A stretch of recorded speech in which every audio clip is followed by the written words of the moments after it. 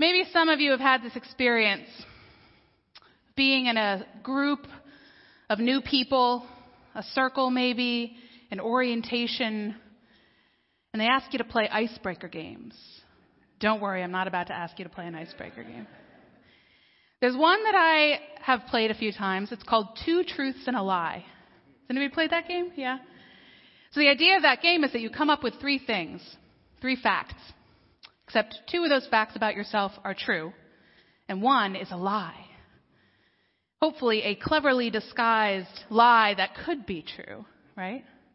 And then the rest of the people in the circle have to guess which of the three things you said about yourself is not true.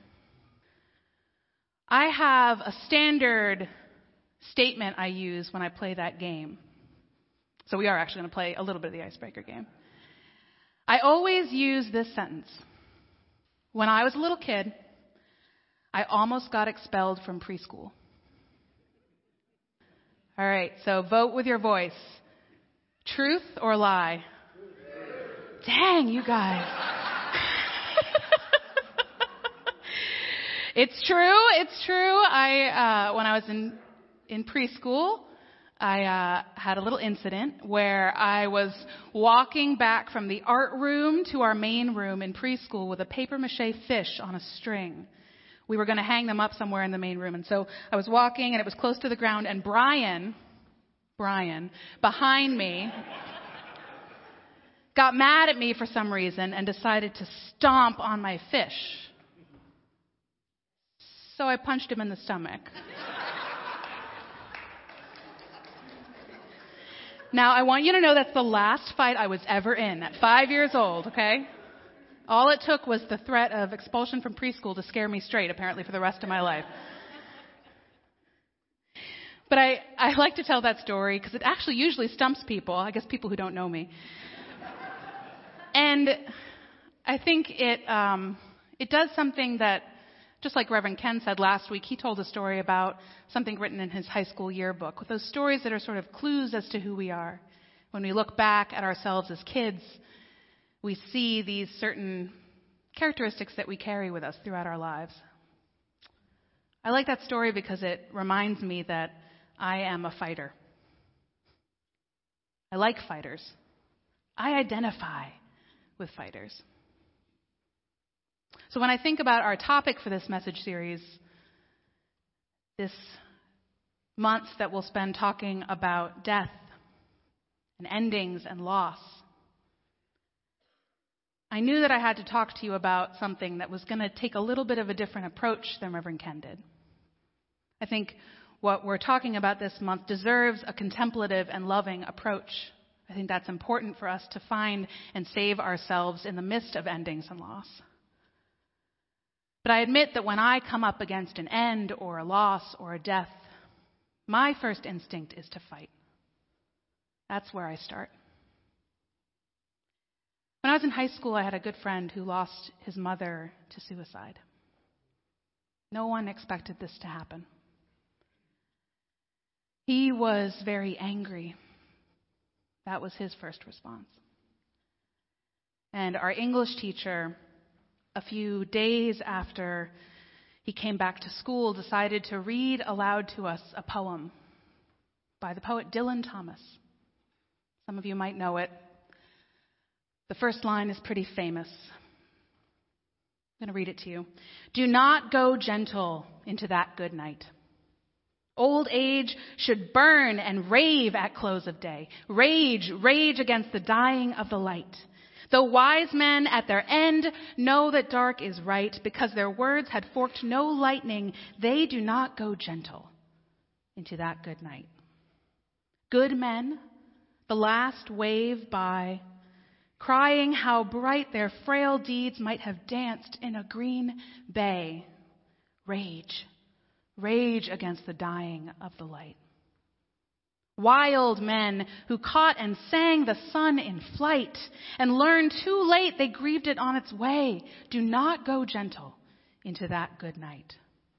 Grave men near death who see with blinding sight, blind eyes could blaze like meteors and be gay. Rage, Rage against the dying of the light. And you, my Father, there on the sad height, curse, bless me now with your fierce tears, I pray. Do not go gentle into that good night. Rage, rage against the dying of the light. Dylan Thomas wrote that poem about his father. And it's an angry poem. I can empathize with that desire to rage and fight against the endings. To get the best possible care for the people we love and for ourselves. To save the relationship that is deteriorating at all costs. To keep the doors of the business that sustains our family income open. These are good, noble things to do, and there is a fierceness to it that I completely understand and identify with. And yet I know, in some cases, it is my job to remember that all of these things we love and fight so hard to preserve will end. One day they will end. One day we will end. All of us. What this message series is about is where we start. We are here this morning, and all of us are here this morning. Then we are still here, and our end has not come. We are at a new beginning. We are at the beginning of a new day. All of us. There's a lot of mixed reviews about how useful anger is in coping with loss. You can read from a lot of different psychologists and a lot of different spiritual teachers, a lot of opinions about whether anger is something we should get past or move through or avoid or let go of. Even Elizabeth Kubler-Ross, the kind of patron saint of how to move through grief, she's the famous author of the 5 Stages of Grief. She includes anger as one of those stages. And she says there's a reason it's in there. There's a reason I didn't skip it and say it's something that we shouldn't experience. Anger can be harmful. Just like almost any emotion can become harmful if we misuse it. But she says anger can also be an incredibly important bridge out of the waters of grief. When we are hit with shock and despair and feel like we are drowning, anger can be that lifeline, that solidness, the bridge that we can climb onto just to get somewhere else. A bridge, not to stay there, but a place to move forward from. I have a good friend, Elizabeth. She's a minister. She was here at my ordination. If you were here, you might remember her. She led the laying on of hands prayer at the end of the service. Before Elizabeth was a minister, she actually worked in prisons, just actually like Kathleen talked about last week, if you were here. She led workshops for inmates on nonviolence, workshops for men who were incarcerated who wanted to learn how to work with violent tendencies and with anger differently. She used a graphic with them. It's right here. This image of the anger iceberg. The anger iceberg is based on the idea that just like an iceberg, there's a piece of what we do that we can see above the surface. There's something above the water that is externalized that we show. But below the waterline, there are all these other things going on. When she worked with prisoners, she actually had another version of this that had 4 layers. Above the anger was violence. Above the anger was the choice to use that anger in a violent way. And then she had another layer below. There's the violence, the anger. Underneath the anger, there are all of these other emotions. Fear, rejection, frustration, hurt, humiliation. Below that, there are systems that dehumanize us.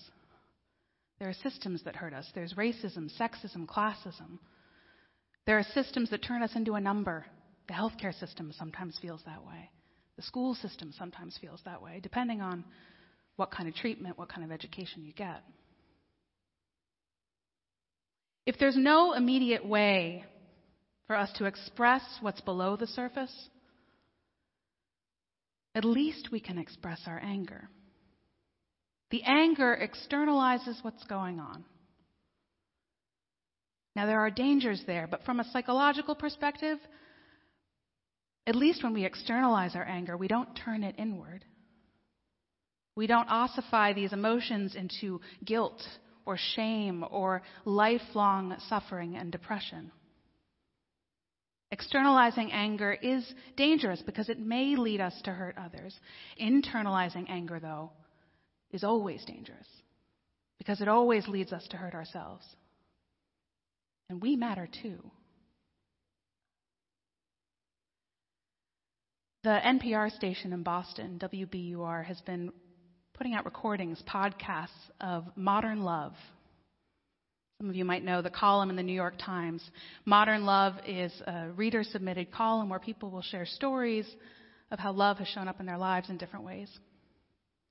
And they released an old column as a new podcast recently. It was the story of a couple, a young couple. The girl in this couple learned when she was 19 years old that she had a degenerative retinal disease. She learned that she would go blind over the next 10 to 15 years of her life. News that nobody would ever want to get. She was only 19 years old. She was in college, and she met a man. They started a relationship. After a few months, she realized she was going to need to tell him this truth, this fact about herself, if they were going to be serious, if they were going to be together for a long time. So she told him, and she said, "I made it so romantic sounding." She said, she told him, "Losing my vision is teaching me to really see the world." She says, "I want to live these next 10 years seeing and doing more than most people see and do in a lifetime. I want to go blind with a bang, not a whimper." This girl was a fighter, right? It worked. He showed up the next day with her name tattooed on his arm. So romantic. He was all in. They got married and they had 2 kids. They moved back to Brooklyn because she couldn't drive anymore. She started to depend on him for all the little things that she couldn't do herself. He started to resent her. She started to resent his resentment of her. The romance started to fade away a little bit. She says, "One day on my 33rd birthday, I spent an hour in front of a magnifying mirror trying to apply makeup for our big birthday dinner, only to have my husband tell me it looked a little uneven." Her husband gave her a book for her birthday, which she couldn't read. And as they walked to the restaurant, they got into a fight. And he walked away, leaving her stranded on a stoop in Brooklyn, unable to find her way home. Scale of 1 to 10, how mad would you be at your partner? Yeah. She was very angry. And she sat there crying until he eventually wandered back. And through tears, she said, "I need you." He said, "I know." And she said, "I hate that." And he said, "I hate it too." He took her hand and they walked back home. The social worker, Brene Brown, was having a conversation with an Episcopal priest once, she said, about forgiveness. And as they talked about forgiveness, he brought up death. She stopped him and said, "What's the connection here? Why are we talking about death all of a sudden?" And he said, "I've seen it over and over again. In order for us to forgive each other, something has to die. If we want to forgive, we have to let something die." He said, "I see this actually very often when I do couples counseling." There was one story he told of a couple who came in whose marriage had been broken by infidelity and deceit and disconnection. But they had come to him because they decided both that they wanted to stay together. And he said, "The first thing I told them was that if you want to keep your marriage together, you are going to have to bury this marriage as you knew it. You are going to have to accept that the marriage that you used to have is dead. You have to bury it in the ground and walk away from it. That is hard medicine to take." He said, "It will never be the same because you will never have this idea again that this person who loves you so much won't hurt you in that way, couldn't hurt you in that way. You will have to let go of that idea. And then you can discover what's here now. Then you can see what might be newly born here. There are no guarantees, but there is life. After the loss and the death, there is life that is here with what remains." There's another poem that's similar to Dylan Thomas's, but it has a slightly different take on the subject of death. It's by Charles Bukowski. It's called "A Song with No End." It goes, "When Whitman wrote, 'I sing the body electric,' I know what he meant. I know what he wanted. To be completely alive every moment in spite of the inevitable. We can't cheat death, but we can make it work so hard that when it does take us, it will have known a victory just as perfect as ours. We can't cheat death, but we can make it work so hard that when it does take us, it will have known a victory just as perfect as ours. A worthy adversary in the fight." The woman in that modern love story walked home with her husband that day, and something had changed. She decided to call the New York State Commission for the Blind, which she had been afraid and embarrassed to do. They taught her how to use a mobility cane. They gave her adaptive technology like a magnifier that she could use to measure her kids' Tylenol out. They gave her an e-reader with an enlargement feature so she could read the books her husband gave her. Her life looked different. She and her husband decided that they would have a third child, which had been the source, the core of many of their fights. She really resisted this idea because she knew that she would never experience motherhood with that baby as she had with her first two children, and not in some superficial way. She would never be able to see her child's face. She would never know what his smile looked like. If she had a third baby, she'd never know the expression that his mouth and his eyes made when he was struck with childlike wonder. If he became a dancer, she would never be able to appreciate his life's work. If he scored the three-point shot to win the state basketball championship,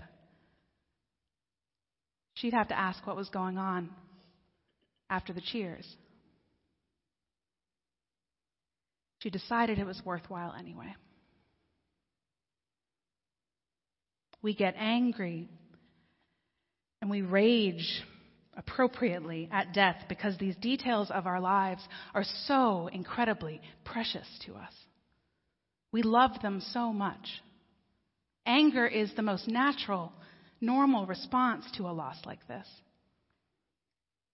And when we feel that anger rising, I think we can learn a lot from what Thich Nhat Hanh has to say about anger. He says, "Your anger is a kind of potato. Stay with me here. Your anger is a kind of potato, and you cannot eat a raw potato. Your anger is a kind of potato, and you cannot eat a raw potato. Our anger is natural and nourishing. It's food. But we won't get any sustenance from it if it stays raw. If it stays raw, all we get is toughness and bitterness and broken teeth and moldy new sprouts eventually. But if we give our anger attention and time, warmth, compassion, it can feed us. It can nourish us. If we tend to it, it will soften. And then it can give new life to something else. One of the many psychologists who writes extensively about anger is a man named Leon Seltzer. He writes a lot about the dangers of anger, which we know too well. He writes a lot about how we need to manage it well to protect ourselves from harm and to protect others from harm. He writes about the need to develop our self-soothing habits that will prevent us from using constant anger as an addictive, maladaptive coping mechanism to stress. But he also insists that an angry reaction is not bad in and of itself. He says, in most circumstances, an angry reaction represents a vital affirmation of self-worth.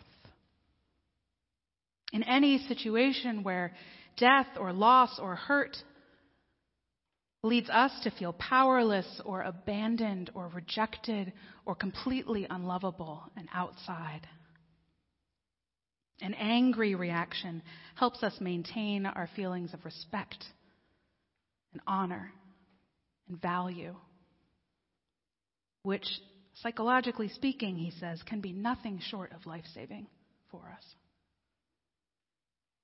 I think the poet Audre Lorde was trying to say something similar. She says, my anger, when focused with precision, can become a powerful source of energy, serving progress and change in my life. She also said, anger has eaten clefts into my living only when it remained unspoken and useless to anyone. Our anger will come to us. It will. I hope it will not eat us alive, because it can. I hope that we will make delicious buttermilk, garlic, mashed potatoes with that anger. I hope that we will eat up its nourishing effects while we're still here. May our anger be seen. May it be expressed with clarity and care. And may we be willing to see it warmed and softened with time, so that it can nourish us as we step out of the waters of grief and back to life. Amen. And may you live in blessing. Let's pray together. Holy rage, God of resistance and pushback, God of fire and fuel, may we learn to welcome you. May we learn to see that you are also something that tries to keep us alive, that tries to keep us connected. May we learn to soften to your presence, to not let it control us unconsciously, but to welcome it as a friend, as a fighter trying to protect us. To allow this one part of our nature to work alongside our intentions, the wholeness of who we are, to keep us connected to each other. and to the source of all that keeps us going. For these prayers and for the prayers of each of these people in this room today, the prayers they carry silently on their hearts, we say amen.